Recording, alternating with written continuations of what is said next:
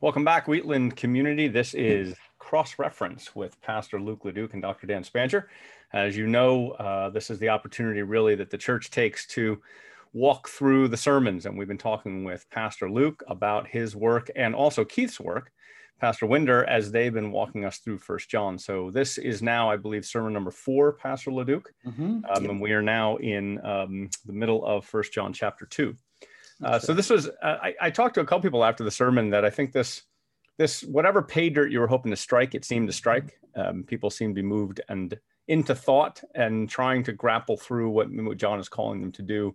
I'm not sure. I've only had glancing conversations, so I couldn't say exactly why. It did similarly to me. I think there were several times where I felt you really did hit pay dirt in the sermon. But I think it could be one of the reasons why, and I'm not sure, is that this discussion of the world could be something that's become a larger target in a sense. I think the church always saw itself as something other than, and then the church in America thought, well, we're too anti-worldly, so now we're sort of absorbing, and maybe we don't know what to do with this term, the world. Is it a good place? Is it a bad place? Can we love it? Shouldn't we love it? So what is John doing with the world here, distinguishing it for us, or making it something that's, I say dangerous. Am I saying it right that way? Yeah, I think you're exactly right about the church's checkered history with this idea of the world. At least that's been my own experience. So I grew up in a sort of Christian culture that felt like they didn't know how to live in the world. Like that tension of being in the world but not of the world was this thing that was talked about a lot, but it wasn't ever necessarily really explained very well. You knew you were supposed to be in the world but not of the world, but you didn't know what that relationship looked like really. And so I grew up where and I'm not trying to be just so anecdotal personally here, but to say that in that corner of Christianity, the world was a very bad and dangerous place. It wasn't necessarily a beautiful and gifted to humanity sort of place. It was just bad and dangerous. And our Christian hope at that point was that we were going to sort of fly away from the world when the rapture happened, or whatever you believed about the end times. But the goal was always sort of to escape from the world. And so that's one little corner, and maybe there are others in our congregation who are familiar with that, or maybe that's brand new to them. And then you go into a Reformed world where you have sort of this glorious quotation from the Dutch prime minister, and now I can't believe I've forgotten his name. Dan. Abraham Kuyper. Abraham Kuyper, thank you. And then you come into a Reformed world and you're building a Christian worldview, and it's Abraham Kuyper whose statement is like, there is not one square inch over the world where Jesus doesn't say, that's mine. And I've butchered the quotation at some level. But the point is, oh, wait a minute, that's a different relationship to the world than I was formerly aware of. And I think there are dangers, obviously, on both sides of this, because I think the danger, maybe a different way. There are pitfalls, maybe that is a danger. There are pitfalls on both there are true things and there are pitfalls in both of these places, I think.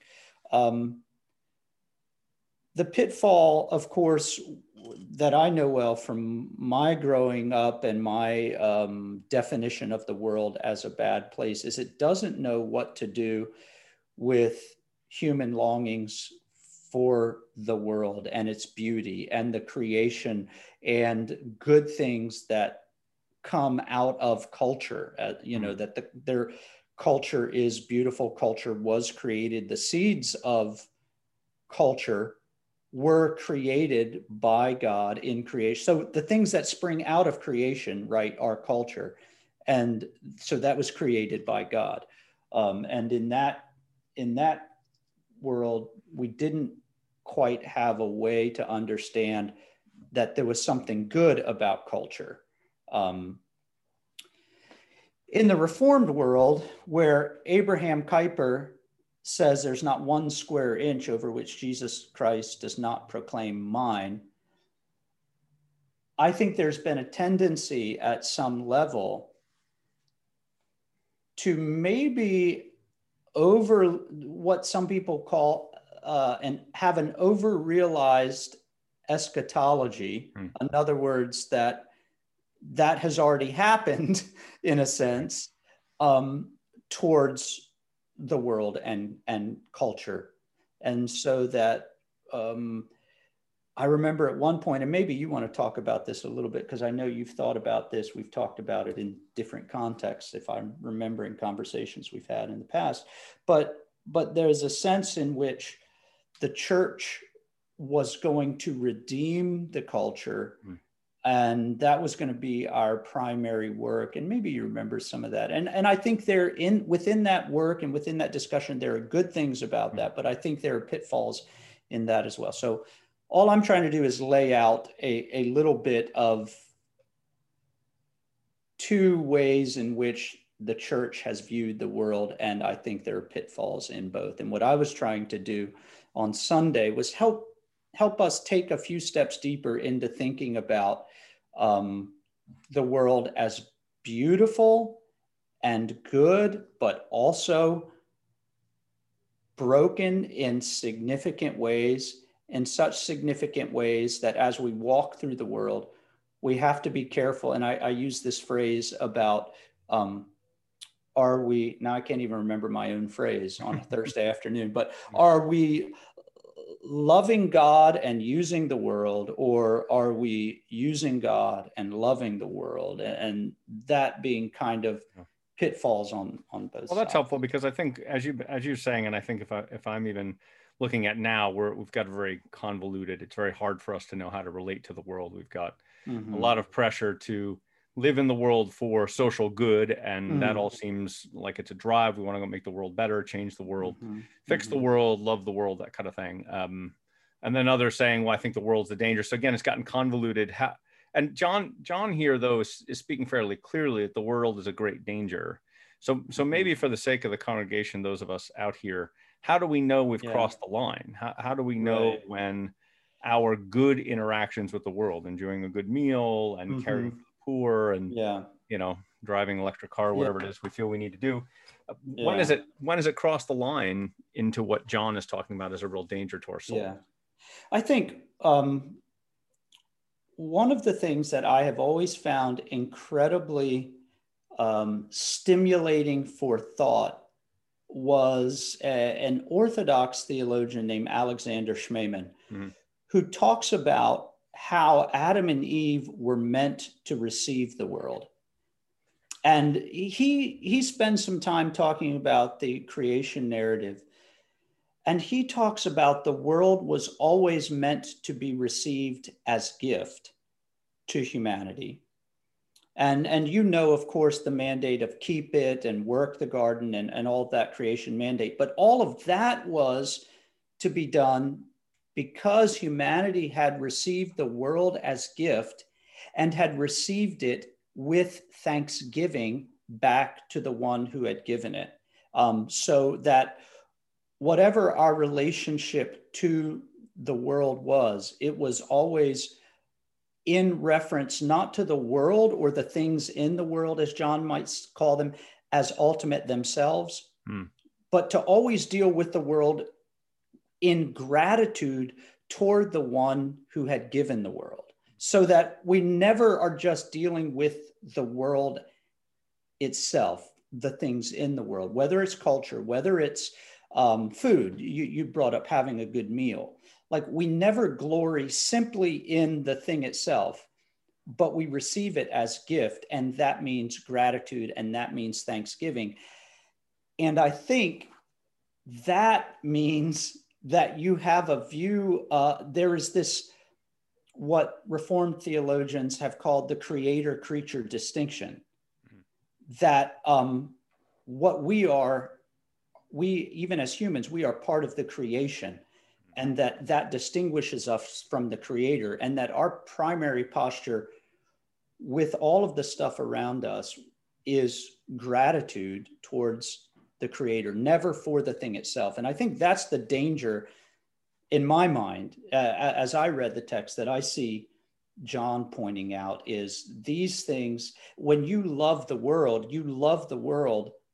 without reference to the one who has given you the things in the world. So then it talks about desires in there, desires of the eyes, desires of the flesh. Could we say that? Yeah, could we say that maybe one of the ways this gets confused easily is that we confuse the things of the world that maybe, as you're saying, for the purpose. So fundamentalism in the past, and it did good work by trying to avoid the dangers of public sin, and they weren't wrong about the kind of things that, should we engage in them, there's huge costs. So, but there was a legalism to it, and maybe the legalism is, and I think you bring this up about alcohol itself is bad. So the things aren't, and this I think Paul even gets at this a bit too, is that, but it's not it's not what they are, but it's how you think of them, and this idea, maybe you can explore a little. If we say something is final, the things of this world are the final end for which we're yearning, how is that different? So let's do some simple example here of, and you're fond of talking of the taste of sea bass. So if I might use something close to home, yes, if you're doing it, and this pat phrase, we're doing it for the glory of God. We don't know what that means, so let's leave that off the table for a minute. But we're going to do this, and we're going to enjoy this, the sultry texture of the sea bass, if you will. Are we going to enjoy it pan fried, or are we going to enjoy it blackened? Let's go pan fried. Okay. Fried seems always right. So yeah. Unless you have a preference here. No, I'm fine with that. I am no respecter of sea bass when it comes to preparation. Okay, so we've got a pan fried sea bass, freshly caught, had eyes on it about 10 minutes ago. If that's there we go. Yes. Reason. Yeah. So now I've got this thing, and I'm really enjoying it, but I want to make sure that I'm enjoying it not in a worldly way. Does it change the taste any? Do I not like it as much? How am I doing it differently? It's a great question. And I think one of Paul's big things, I will get back to the sea bass, I promise. He's already drooling. You can't see here because you don't have that's right. video, but wiping my mouth. One of Paul's huge paradigms for what it means to live Christianly in the world, I think, is this idea of thanksgiving, that all things are to be received with thanksgiving, and everything give thanks, for this is the will of God in Christ Jesus concerning you. So I think the way in which, if we approach that meal of sea bass, and again, I'm going back to Genesis, I think Paul's thinking about Genesis and the way in which Adam and Eve should have received the world, should have received when God said to Adam and Eve, see, every tree of the garden I have given you for food, except for this one. The proper response there should have been overwhelming and gratitude for what had been given, rather than obsessive focus on the one thing from which they were asked to submit their limited human understanding to God's infinite understanding, and to even at a price to them, humble themselves and obey. So if I'm sitting down to a meal of sea bass, I think the first step is to receive it with gratitude, rather than to take it as my right, or to consume it as something that I am entitled to.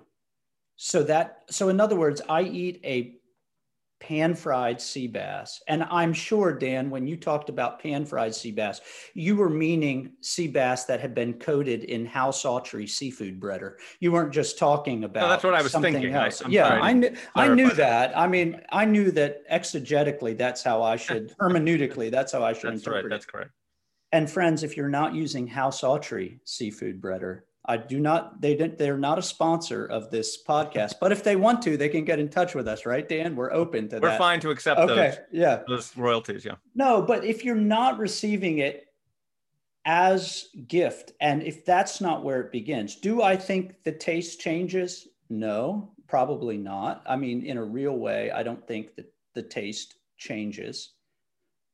What was your other question? Is the texture different? You know, is there something different about it? How do I know? How do I know how do I know I'm still enjoying it for the right reason? Right. And I think I think in many ways it is coming back to the ultimate reference is not to the thing itself, but the ultimate reference is to the creator who created it and gave it. So then when I think about this sea bass that's on my plate, boy, we are going to beat this illustration to death before it's done. I knew it was dangerous using that. But when I think about the sea bass on my plate, if I only think about this itself and how it is for me and for my benefits, because if I receive it with gratitude, then a primary thing that I'm going to be thinking about is how do I, who have received this as gift, even if I went out to the Del Jersey reef site that's about 32 miles off the shore of Bethany Beach and caught this myself, even if I put my gas in my boat to go get this stuff, if I receive it as gift, then my gratitude makes me want to share that. Now, you could automatically ask, well, Luke, where's my sea bass? Because I haven't tasted it yet. And that's a great question. And God is still sanctifying me and teaching me to share this stuff. But ultimately, I think it's gratitude. And I think it's not the thing in front of you being ultimate, that it is received with thanksgiving and always with reference to God. Help me tease out how would that transform you receiving any sort of gift, whether it's sea bass or whether it's anything, whether it is the gift of, if we, like maybe in our next podcast, we'll talk about sexuality. Right. It's the gift of sex. How do you receive sex? How do you participate in the glorious gift of human sexuality? Not simply with reference to your own self in that moment, but as this is going to get, okay, maybe, but with ultimate reference to God who gives to be enjoyed, and to your partner to whom God has. Are we going to have to rate this now? I'm getting close here. Yeah. Okay. We got to wind this metaphor down here quickly. Okay. Maybe we should go back to the sea bass. I know you're trying to get away from that, but but I do. It's about reference point, and it's about humility and autonomy. Do I enjoy this gift as autonomous, as something that I have made happen in my own life, I have earned, or am I receiving everything that is gift from the world as from the hands of a benevolent and gracious Father? Which means and I think this is, if I'm just rambling, Dan, cut me off, but I think there's something to this humility thing, to receiving something as gift, because the recognition that what you have is gift means that it has been given to you by someone greater, more powerful, there's sort of an epistemological humility in receiving something as gift that changes your posture in the world. Yeah, I think that's helpful. I think maybe what's embedded in there too, and I'll go back to your phrase where you've used several different wordings for it, but I think, and you could probably express it in a lot of different ways, this idea of using God for pleasure or using the world for God. And I think maybe one way to get at that is to say that the pleasure that comes with the fish is itself a gift and not the end result. But the giver God gave that to us. And so it's his patterns for it. 'Cause I can think of instances in which we find pleasure in things that in fact are not godly. And we could easily say, well, if I find pleasure in it, this is a gift from God. But the reality is the pleasure itself we receive is not ultimate, that the pleasure is a consequence of God's love. And so do we actually see those pleasures as a way of actually getting back to God? I use a book, Bradley Green, Gospel in the Mind, in one of my classes. And he has this really great quote, and it's very Augustinian. And he says, everything in the world is to be used for love of God. And that's the whole point to why. So, and I would think, okay, that's why we have tools and jobs. No, that's why there's CBAS, and that's why there's sex, is because God has given all of this as a gift so that we might come to know him better. And so when we go outside his law and we find pleasure, we're now making pleasure the goal and not God the goal. And he's given us. I think that gets into what your statement about using the world. Yes. And and I think what I was trying to get at with that, and I realized I didn't unpack it in that moment just because I felt like it would have been too digressionary. Although, you know me, I'm never afraid of a good digression. Those rabbit trails always look attractive. Yeah. But I think what I was trying to say is that there is our relationship to God is either we worship and we receive the life and the world that he's given as gift, or we put ourselves back in Adam and Eve's position in their fallen state, where God is our peer, or we're attempting to make God our peer. And I think that's what I was trying to, I think there's stuff there under the surface about using God means that, again, he is not our sovereign Lord and creator, but now he becomes one of the tools for which we use him and his gifts to fill up our own desires, whether it's the desires of the flesh, the desires of the eyes, and the pride of life. And that's sort of how I was thinking about how we use God and worship the world. And by the world, I meant we worship our own pleasure, our own desires, that sort of thing. And could it be said, and this is what I'm feeling in our culture now, is that there's, and I think this is very helpful, what you've done for us in this regard, is that there's a lot of anxiety that there's a desire I so badly want and I'm not going to get it. And I've been wired this way, geared this way, whether sexually, whether it comes to the adventure I've always wanted to have, the lifestyle I've wanted to have. It just seems like there's a lot of anxiety that I've got this one chance before my life gets away from me to have something I really want. And I think what you seem to be saying, if I can sort of project where you're headed, and I think you got at this a little bit too when you called about chasing after vapors, is that on their own, if they're not reference to God, then we're anxious about nothing here, because what we're pursuing are very temporary, transient things that are going to come and go like the wind, rather than seeing these as, and I always use stained glass window as my metaphor a lot, that the stained glass window refracts the sunlight, but if you take the sunlight away, stained glass window is just a rubble of glass.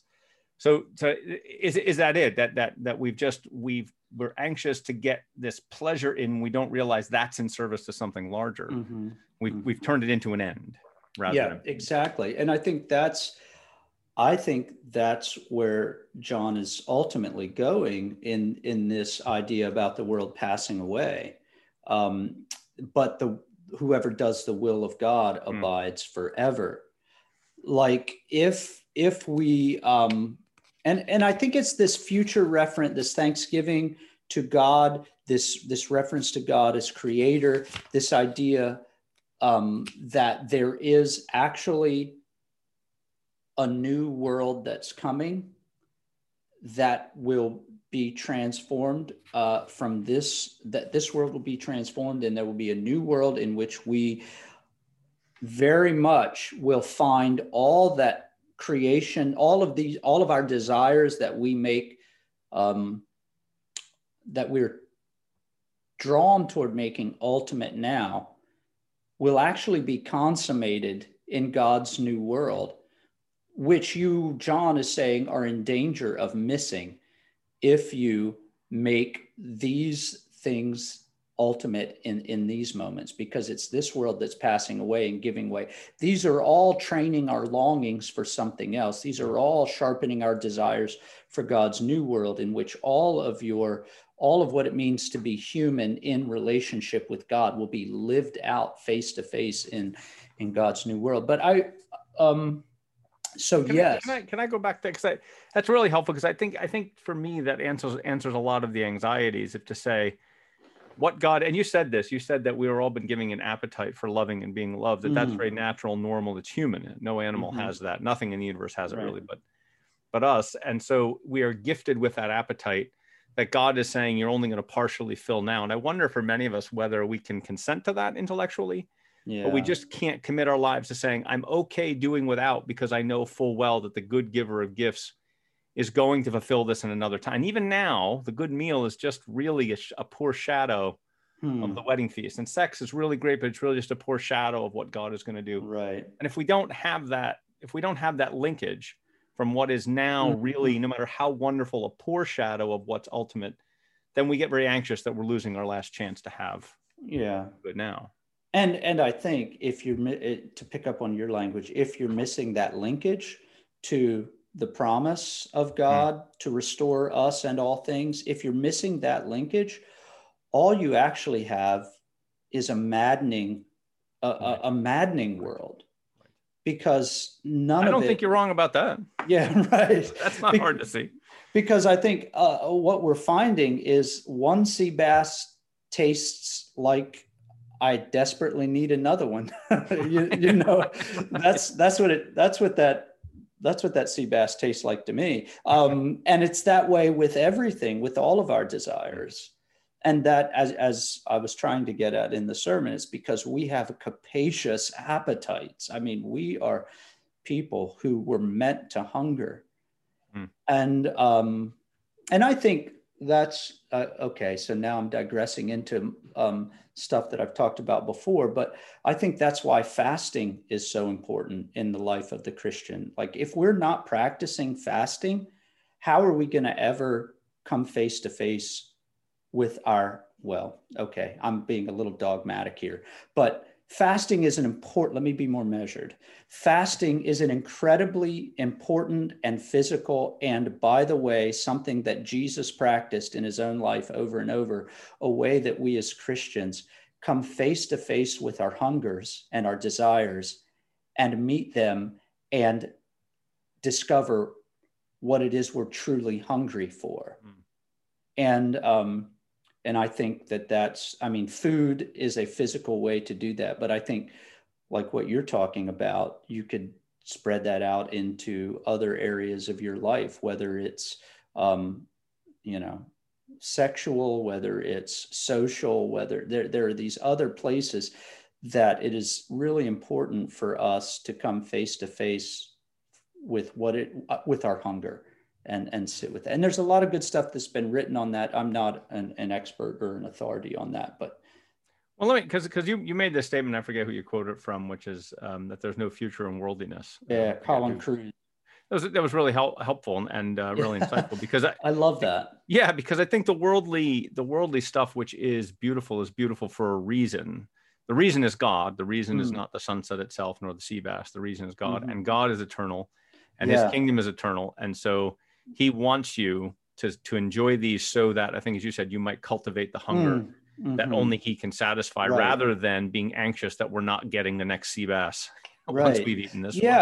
Yeah. It's like behind all of this beauty is an infinitely more beautiful and creative and loving. So behind all of the love that you're so hungry for is this infinitely loving and personally invested. Yeah, it's gorgeous. I love that. It's just lovely. And now you were laying that out, and you drew it a little deeper when you actually stated that these are more than just appetites; they're also identities, right? And can you because you were talking, I know, in the poetry piece here, I think if I'm understanding it right, you were trying to connect that to John by talking in this way, not just directing our appetites, but trying to recraft who we are as people. And so maybe go a little Jamie Smith here, what we are, what we love sort of thing. Yeah. Okay. So I had that book out. Is that fair?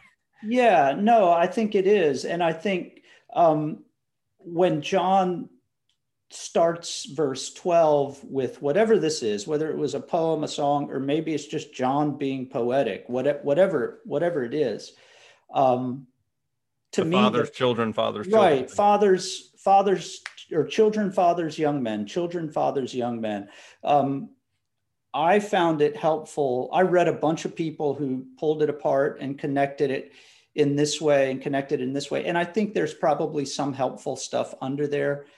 But the thing that really struck home with me about it is, taken in its totality, he is writing to a people to say the entire, you as a body, children, fathers, young men, the whole sort of range of life, you know the Father, you know his love, your sins are forgiven, and John gets into this in our passage this week, but because you have embraced this one who is himself love, which he'll get into later in the book, none of this other stuff will ever do. The lust of the flesh, the lust of the eyes, the pride of possessions. You already know, you've already tasted forgiveness, and you already know him who is from the beginning. Jesus is what I was arguing, that him who is from the beginning is not just God, it's actually Jesus, going back to John 1 or 1 John 1. But to say that, to reconstruct their identity, to remind them, hey, you've actually experienced love in the ultimate way and in the ultimate form in Jesus. You've experienced God's love. You've met him face to face. He's forgiven your sins. And this is what allows you, when you do and when you will experience the desires of the eyes and the desires of the flesh and the pride of possessions, come back to this as your primary identity, that this love is bigger than that. And it's actually the love that doesn't pass away and leads you through this world that's passing away into eternal life. Yeah. So this would you say then, I don't know that John's doing this, and maybe you would say that he is through this poetry, but to reconstruct our identities, does that also reform our appetites? Does it give them better focus? Does it make them more balanced or more life-giving? Because I think appetites are the one thing that are so deadly.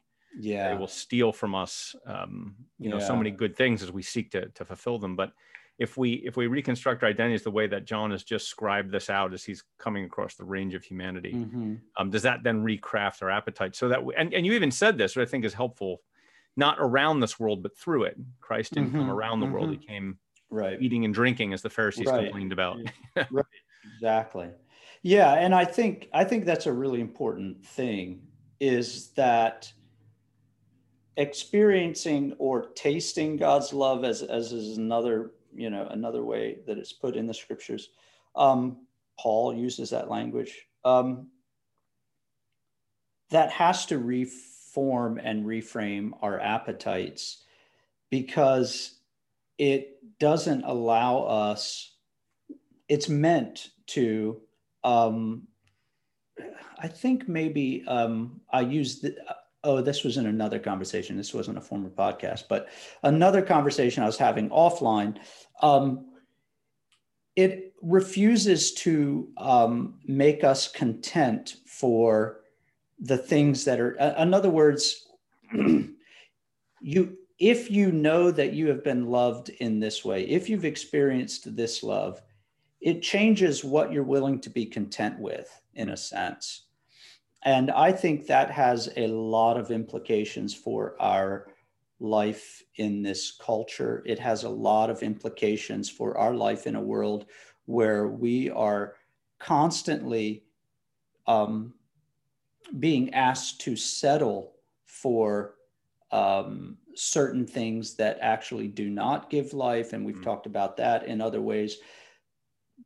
But it has to be training our taste buds, in a sense, if you were, wisening up our palate for what is actually the good stuff at one level.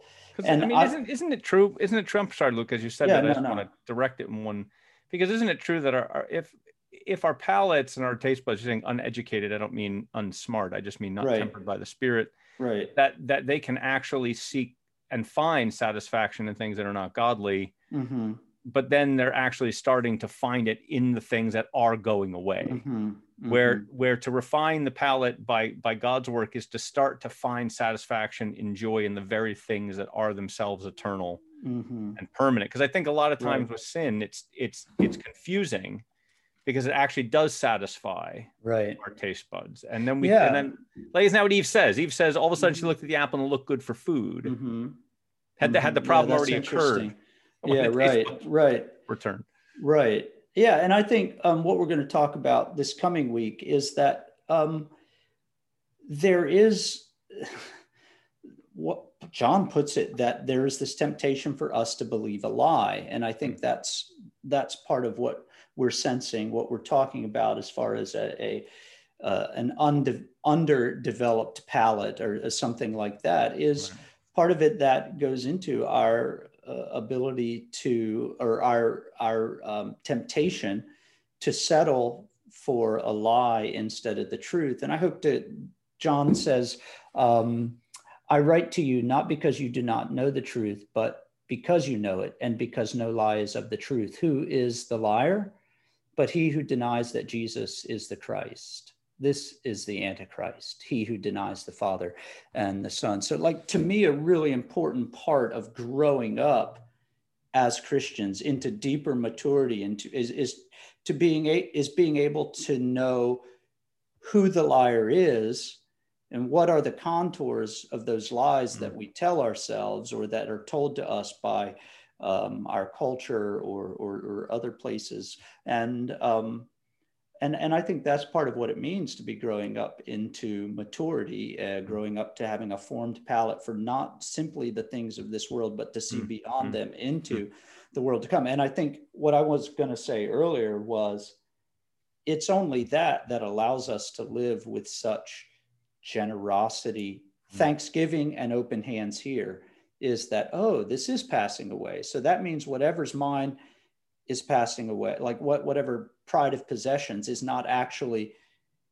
a way to live in reality. I wanted to talk a little bit last week. I didn't get to it, but about living in reality. Like, the reality is the world is passing away and it's giving way to God's kingdom in its fullness and all that. And I think that's a really helpful place to spend some time. Maybe we'll get to as we talk about the liar and no lies of the truth. But That's really powerful stuff. I was talking with a friend this week who's really struggling, and just this anxiety, that what I have and what I want is being taken away, and I don't know how long I can stand for that. And I was thinking, and of Jesus's statement to John and Peter when they said, "Well, what about us? We've given up so much for you." And he said, "There's no one who hasn't given up family and house and land who won't get tenfold in my kingdom," which sounds a little like it's I don't know, almost like it's a payout. But yeah, I think the world changing view that is to say,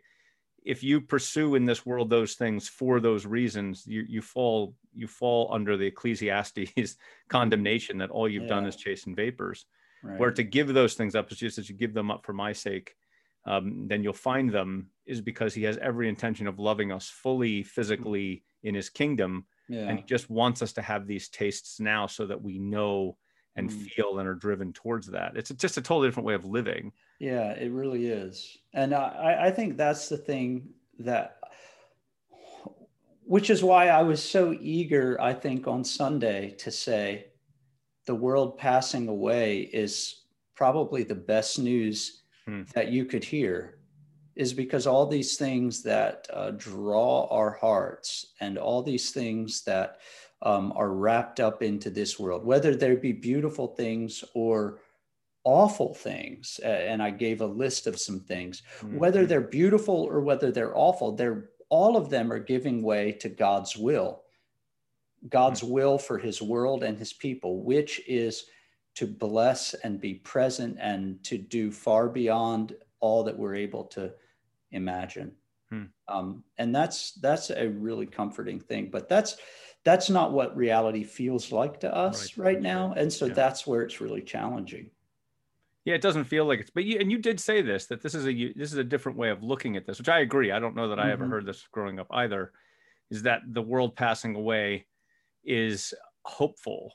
Not in the sense that the good things that we have, my children, my family, that those things, but as those things are foretastes of fellowship with God, those things are eternal because he is. But this construct of them and the way we have them right now with their very immediate coming and going, and you eat something and it's gone, that is passing away into something that's eternal. That's a powerful way of looking, I think, at our life experiences. Yeah, and you would never arrive at that except for the scriptures, except for I mean that's what makes this a life of faith, and that's what makes this such a challenging thing for us to continue to drill down into in a time. And of course, this is what Noah's generation did not grasp, and it's what our generation is doing with different technology and with different things. But it's impossible to look around and think that this is passing away and something is going to be taking its place. Right.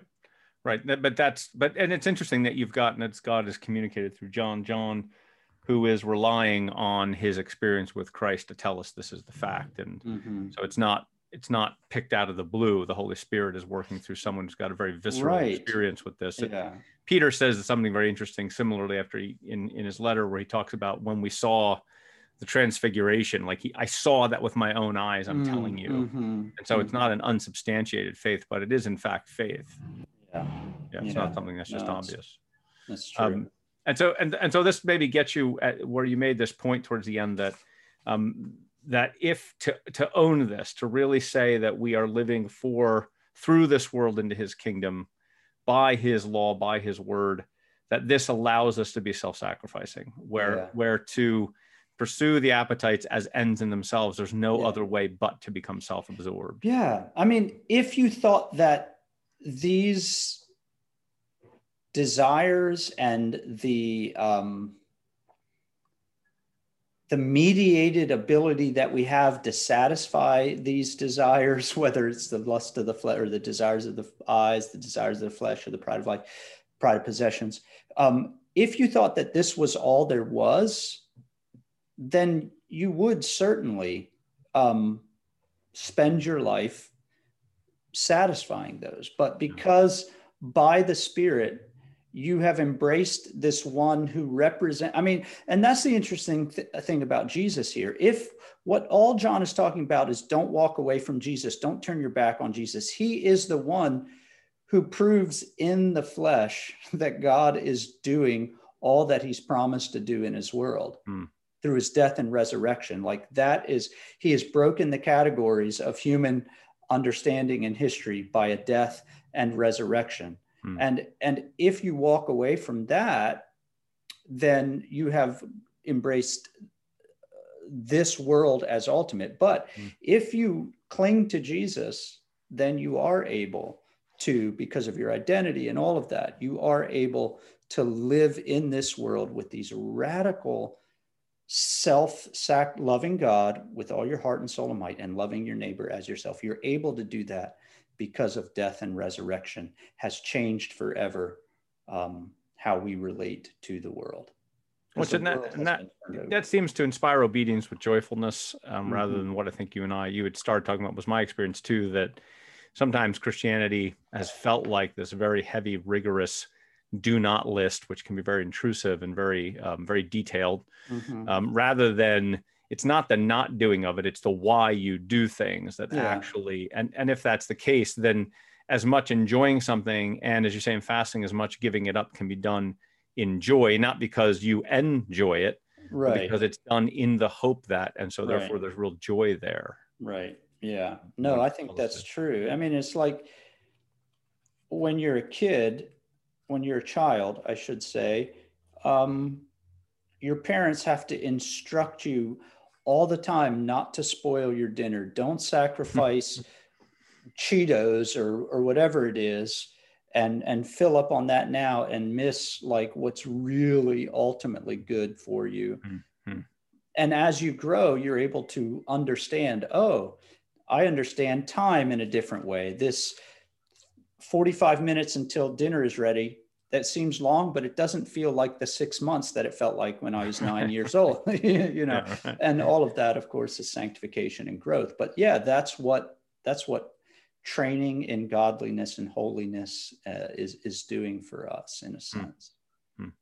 Yeah. And so it is a reframing of our identity, a reframing of how we approach the world.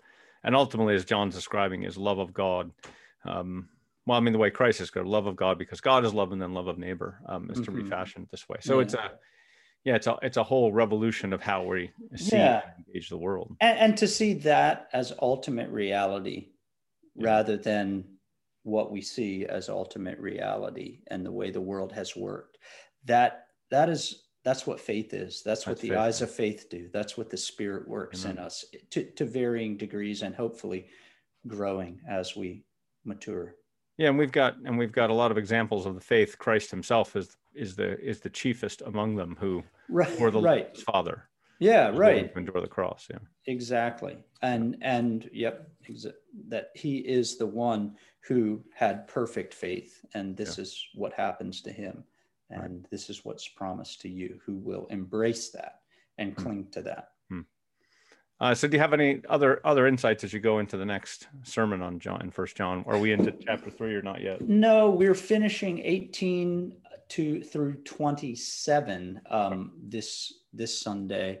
And what I want to talk about this Sunday, at least right now in my notes, really heavy, is abiding in Christ. There's all of this language now, abide. So that what you are to do in light of all this is abiding in Christ. And I think that's, I like to think of it